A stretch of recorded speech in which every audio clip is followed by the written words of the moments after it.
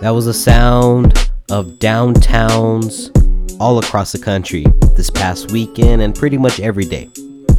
Folks have been fired up for the fight for racial justice in the United States of America as a result of the recorded death of George Floyd, who was killed by a police officer in Minneapolis, Minnesota. I honestly believe we're witnessing a revolution before our eyes. We've reached a boiling point when it comes to race relations and when it comes to police violence in this country. It's got to go.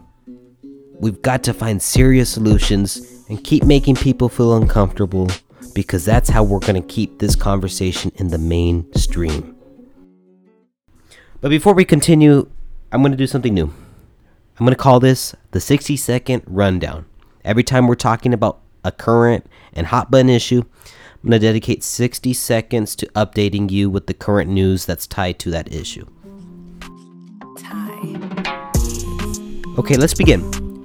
Since the protests and marches and looting began, a majority of states all across the country have issued curfews for their citizens to go in at a certain time. In the state of Arizona, the curfew has been set for 8 p.m. Derek Chauvin, the piece of trash who killed Mr. Floyd, has been charged with third-degree murder and second-degree manslaughter. Also, his wife has divorced him. All 4 officers, including Derek Chauvin, have been fired by the Minneapolis Police Department. The other 3 who witnessed, you saw the video, there were 3 other cops complicit in this murder, have not been charged yet. There's been an immense pressure online and in the community of Minneapolis for these officers to also be charged as well. In response to all the protests, riots, and looting that has been going on, President Donald Trump has asked our nation's governors to use force when needed, which means the governors are allowed to send the National Guard and maybe even request the military for backup. Good thing Mayor Romero of Tucson has requested that the National Guard or military not come down to Tucson to respond to the protests. Yesterday, President Trump fell under fire for forcing riot police to shoot tear gas and rubber bullets at peaceful protests in front of the White House so that he can pull a publicity stunt by walking to one of the churches in Washington, D.C. that caught fire the other day during one of the riots that went down, so that he can take a picture of himself holding a Bible to try to make some of his supporters happy. That, my friends, is the rundown where you'll get to listen to the headlines relating to the issue that we're talking about that day. Now back to the show.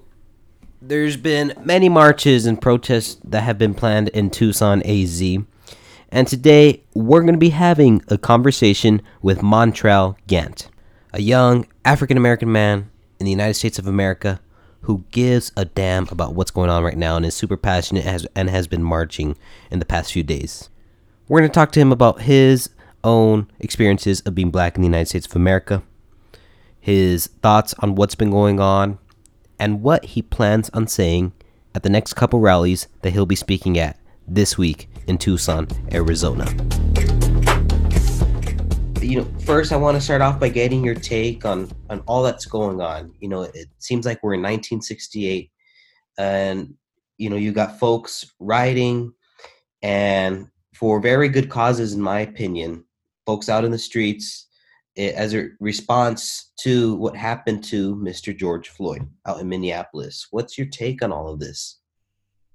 Well, man, first and foremost, thanks for having me.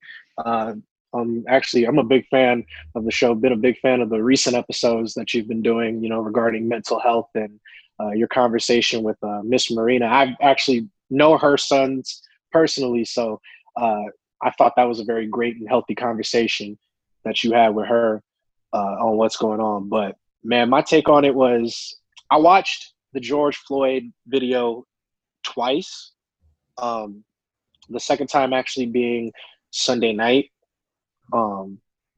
And the first time I watched it, I watched it as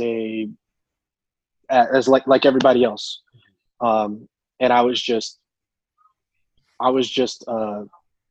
appalled, just angry and, frustrated that I was seeing another video of another black man being murdered by a police officer. Um, and I was just appalled by it. But the second time I watched it, I watched to, you know, look around and listen to all the little things. And, you know, what broke me was the fact that he was calling for his mother, and his mother has passed on. And so the fact that, you know, he was calling out to his mother, who's no longer on this earth physically, it broke me, because to me that was saying that he could see, you know, how this situation was going to play out, and he wasn't going to leave this situation with his life. So I mean, I was hurt, I was appalled both times watching it. um I was angry, I was frustrated, and I was scared. You know, I went out the next day after watching it the first time. A cop car pulled up behind me, and I started looking at my speedometer very closely, even though I was doing the exact speed limit, because I didn't want to get pulled over, because I've never been pulled over. But I'm always scared that the first time I get pulled over by a police officer could result in my last day being on this planet. So I'm very afraid, but I'm also very proud of of my people. I'm very proud of the black community. I'm very proud of allies of the black community going out and voicing their opinions, and going out and expressing their frustration. I don't condone, you know, rioting or looting or anything like that. I definitely don't condone looting, but I don't condemn it, because I understand that the frustration is there, and it's boiled over. And when frustration boils over, it it results in something ugly. But you know, I know we'll get more into that later on. But overall, with the peaceful demonstrations, I'm very proud of those. And you know, the rioting, I'm I'm I'm proud that we're reacting and we're not waiting to react. Right, right. And it frustrates me because I look on my Facebook timeline or Twitter, or no, it's more so on Facebook because I've got older folks on there. Yeah. And these are the same older folks who criticized Colin Kaepernick because he was kneeling. Mm-hmm. And now they're criticizing these riots and stuff. So it's like, are you going to criticize a peaceful protest? Or you're going to criticize the riots in favor of a peaceful protest? It's like, you can't have both. What Yeah. are your thoughts on that? Man, my opinion and thoughts on, you know, folks who just can't seem to pick a side on that. My advice to those who think like that is, if you haven't walked a single step in my shoes, or the shoes of other African Americans in this country, or the shoes of people who have suffered as victims of systematic oppression in this country and in this world, if you haven't walked in those shoes, you can't tell me how to react. You can't tell my brothers and sisters in the black community how to act. You can't tell my brothers and sisters in the Latino community how to act, because we've all been victims of oppression. And it's just, we tried it the peaceful way, and Colin Kaepernick did a very bold thing. Colin Kaepernick and Eric Reed too, because you know, we can't you know, forget about Eric Reed, who was his teammate who took a knee with Colin Kaepernick. He doesn't have a job anymore. He was signed by the Carolina Panthers, but he was gone before the season was even over. So, you know, you can't. My advice to those folks is, uh, next time somebody peacefully demonstrates and peacefully expresses their grievances about how this country treats black folks and people of color, next time listen to them. Listen to the peaceful demonstrations, so that way you don't have to criticize the rioting. You don't have to criticize the looting. And you don't have to value buildings and inanimate objects over actual human beings. So my thoughts on that is exactly that. If Mm-hmm. you haven't walked a mile in our shoes, don't criticize how we react. Get involved in the conversation and actually ask, how can I help? And the first thing you can do to help is listen. listen to Black folks, listen to people of color, listen to victims of systematic oppression. So that way we can actually get a line of discussion going. We can get a line of dialogue going. You mentioned something really important, and that was, if you haven't walked in our shoes, so you don't understand the systematic oppression that we've experienced for generations, that African American folks have experienced for generations. Can you tell me certain experiences that you've had as far as, grappling your stance on race and your place in this world? Man, the first time I actually felt that having a different skin color than everybody else made a difference was when I was about 5 or 6 years old. And um, of course, I grew up, born and raised in Tucson, Arizona. It's a predominantly Hispanic, Latino presence. You don't see that many Black folks in Tucson. I think we make up about 5% of the population in Tucson. So growing up in elementary school, middle school, and high school, I really didn't see people that looked like me. So when I was about 5 or 6, I was the only Black kid in my class. And I remember being teased so often uh, throughout the school year about, being Black and, having a darker skin color. There was no stereotypes attached to it. There was nothing else. It was just the fact that my skin color was darker than everybody else's. And I remember one night in particular, I slept over at my grandmother's house, me and my brothers, and I was in the bathtub and I took a bath. And I just remember being in there for about an hour or an hour and a half, and I was just scrubbing because I was just hoping that a little bit of the Black would come off, and also too, earlier on, I had during that same time frame, I have an aunt who is African American. Her skin is brown, but she is a sufferer of vitiligo. And vitiligo, of course, it takes the melanin out of your skin and it leaves you with patches, and it leaves dark skin, kind of turning white. And I just remember seeing my aunt, and it was just so messed up, the mentality I had at 5. I looked at her and I was like, man, I wish I had that. And it was the same thing when I saw Michael Jackson for the first time. I was like, man, I wish I had what he had, because I just didn't want to be Black when I was 5 years old. When I was younger, I did not want to be Black. And it's a shame. I'm ashamed that I thought about that when I was that age. But that was honestly the most hurtful experience I had was, people in my class making me ashamed to be Black. How have you evolved from that moment where you were ashamed to be Black? I think the biggest thing was I'm a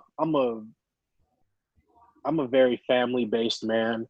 I'm also a very, religious man. I've been going to church since before I was actually out of the womb. When I was in my mother's stomach, we were going to church every Sunday, every Wednesday, every Thursday. Um, so I'm a man of prayer as well. So I prayed a lot. I was around my family a lot, and just seeing the Black excellence throughout the world and throughout history made me happy. And I think the actual turning point, if you want to pinpoint a day that I turned away from that mentality and I was actually proud to be Black, was the day Barack Obama got elected. Because when Barack Obama got elected, that made me feel like, man, like someone who looks like me, someone who talks like me, someone who who has had the same experiences as me is the most powerful man in the country. He's essentially the leader of the free world, and he's one of the most powerful men in the world. And the fact that his skin color and the fact that his skin color looks like mine, the fact that when he opens his mouth, he talks like me and he sounds like me, that made me happy and proud to be Black. And I haven't looked back ever since. For those who find themselves in a situation that you found yourself years ago, what advice do you have for them trying to find their place in this world?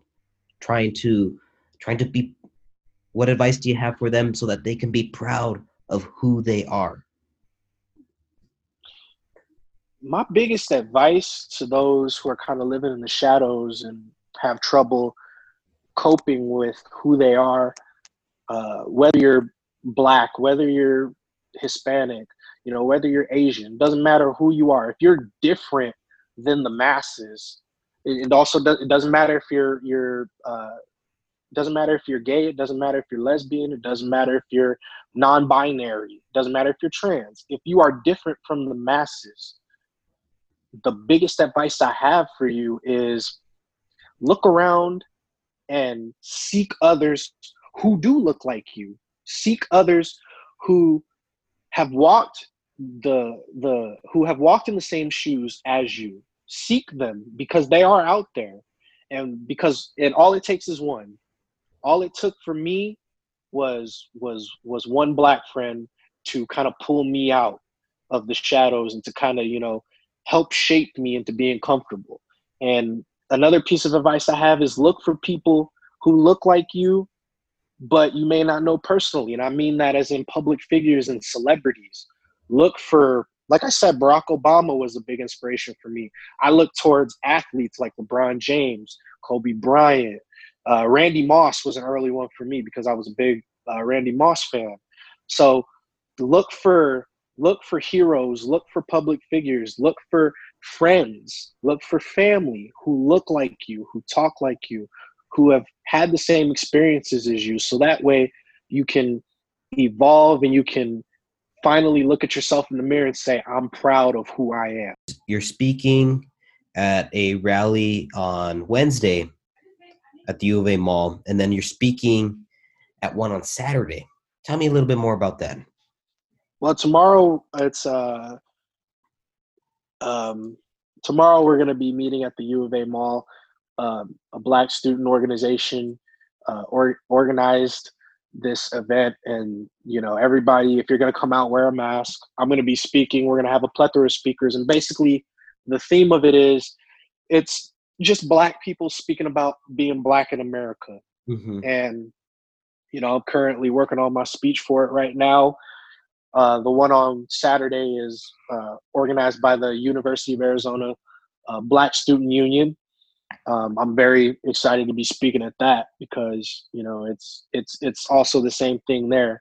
It's Black people speaking about being Black in America, and all are welcome because we welcome all open ears. All open ears who are willing to listen are more than welcome to come out and sit and support.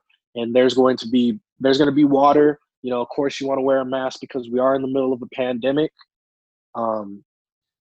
But I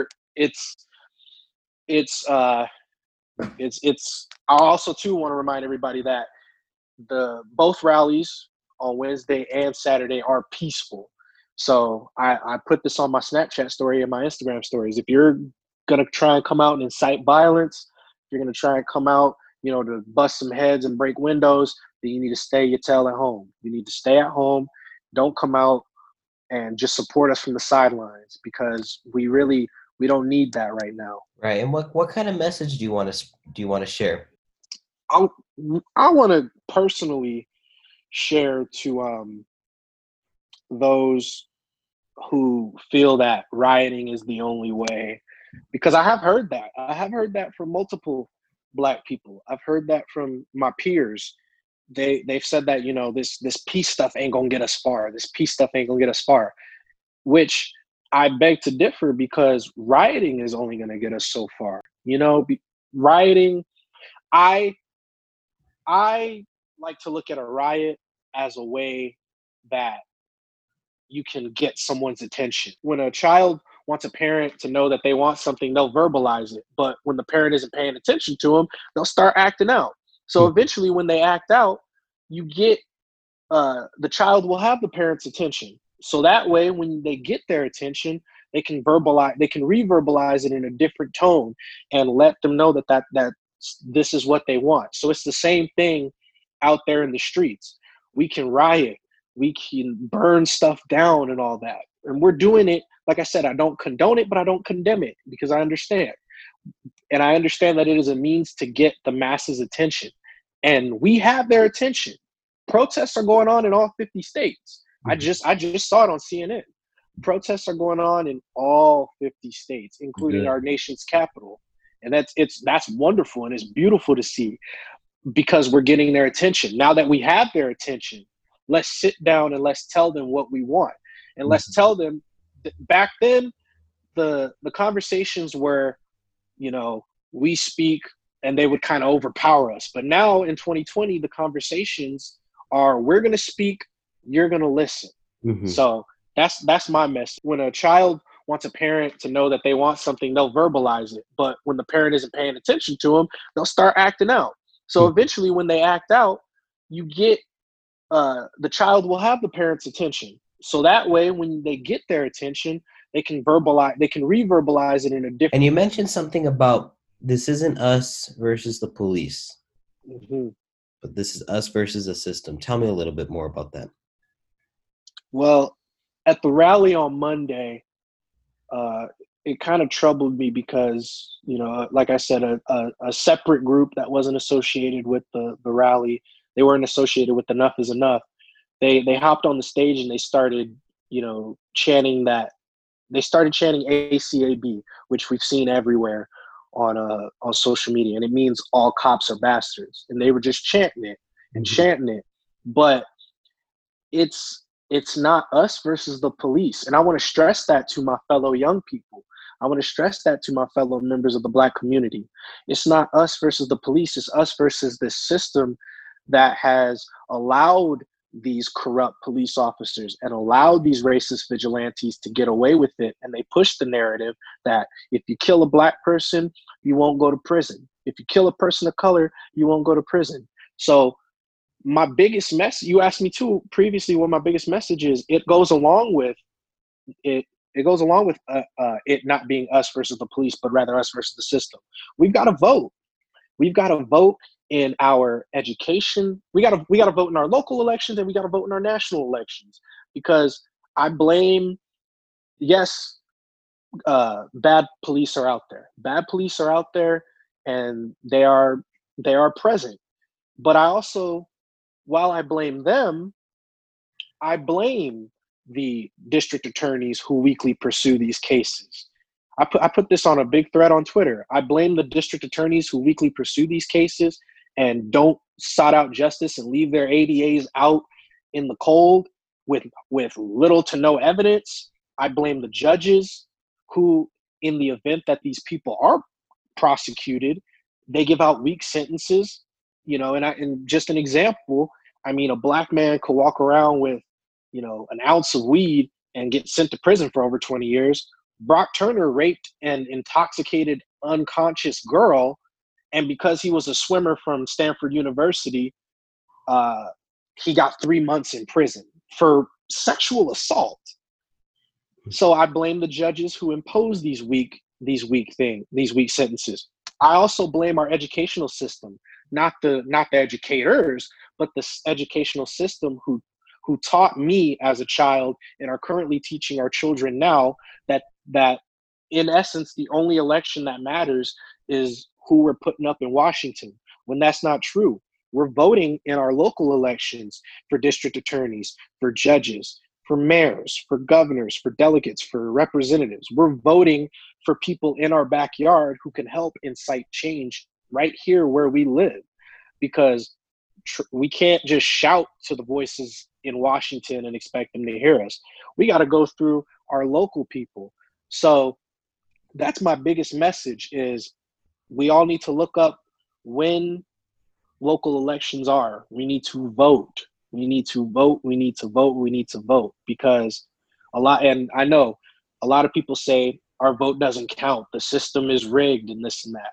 But I believe the same system that elected a fat, orange, blonde-haired, narcissistic, racist, homophobic, transphobic, xenophobic monster dictator is the same system that elected a Black president, a man who has a law degree from Harvard University, a man who is well-spoken.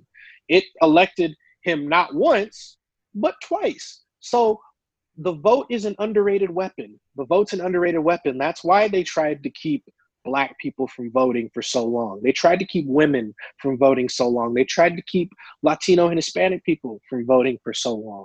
So that's my message. We need to go out and we need to vote, because the vote is one of our weapons. Look, y'all, Montreal is right. We have to vote if we want to see some real damn change happen in this country. We gotta vote in the new leaders. It's our responsibility. And I know on Instagram, a bunch of people have been posting the black squares with the hashtag Blackout Tuesday, hashtag BLM, whatever. And they had their little spiel about why they support the Black Lives Matter movement. Yes, that's great. Yes, it's super awesome to see so many folks stand in solidarity with what's going on right now. But what would be really helpful is if some of you join the protests. And if you don't feel comfortable joining the protests, that's always okay. Find a way, donate money to the Black Lives Matter organization or other organizations with similar efforts that demands equity in our communities. Donate water to the marchers. Educate yourself on what it means to be anti-racist.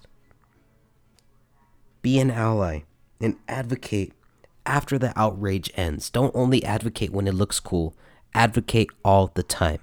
There's going to be a march on June 3rd at 4, and that's at the U of A Mall. There's also going to be something going down at Reed Park at 10 a.m. on this Thursday, June 4th.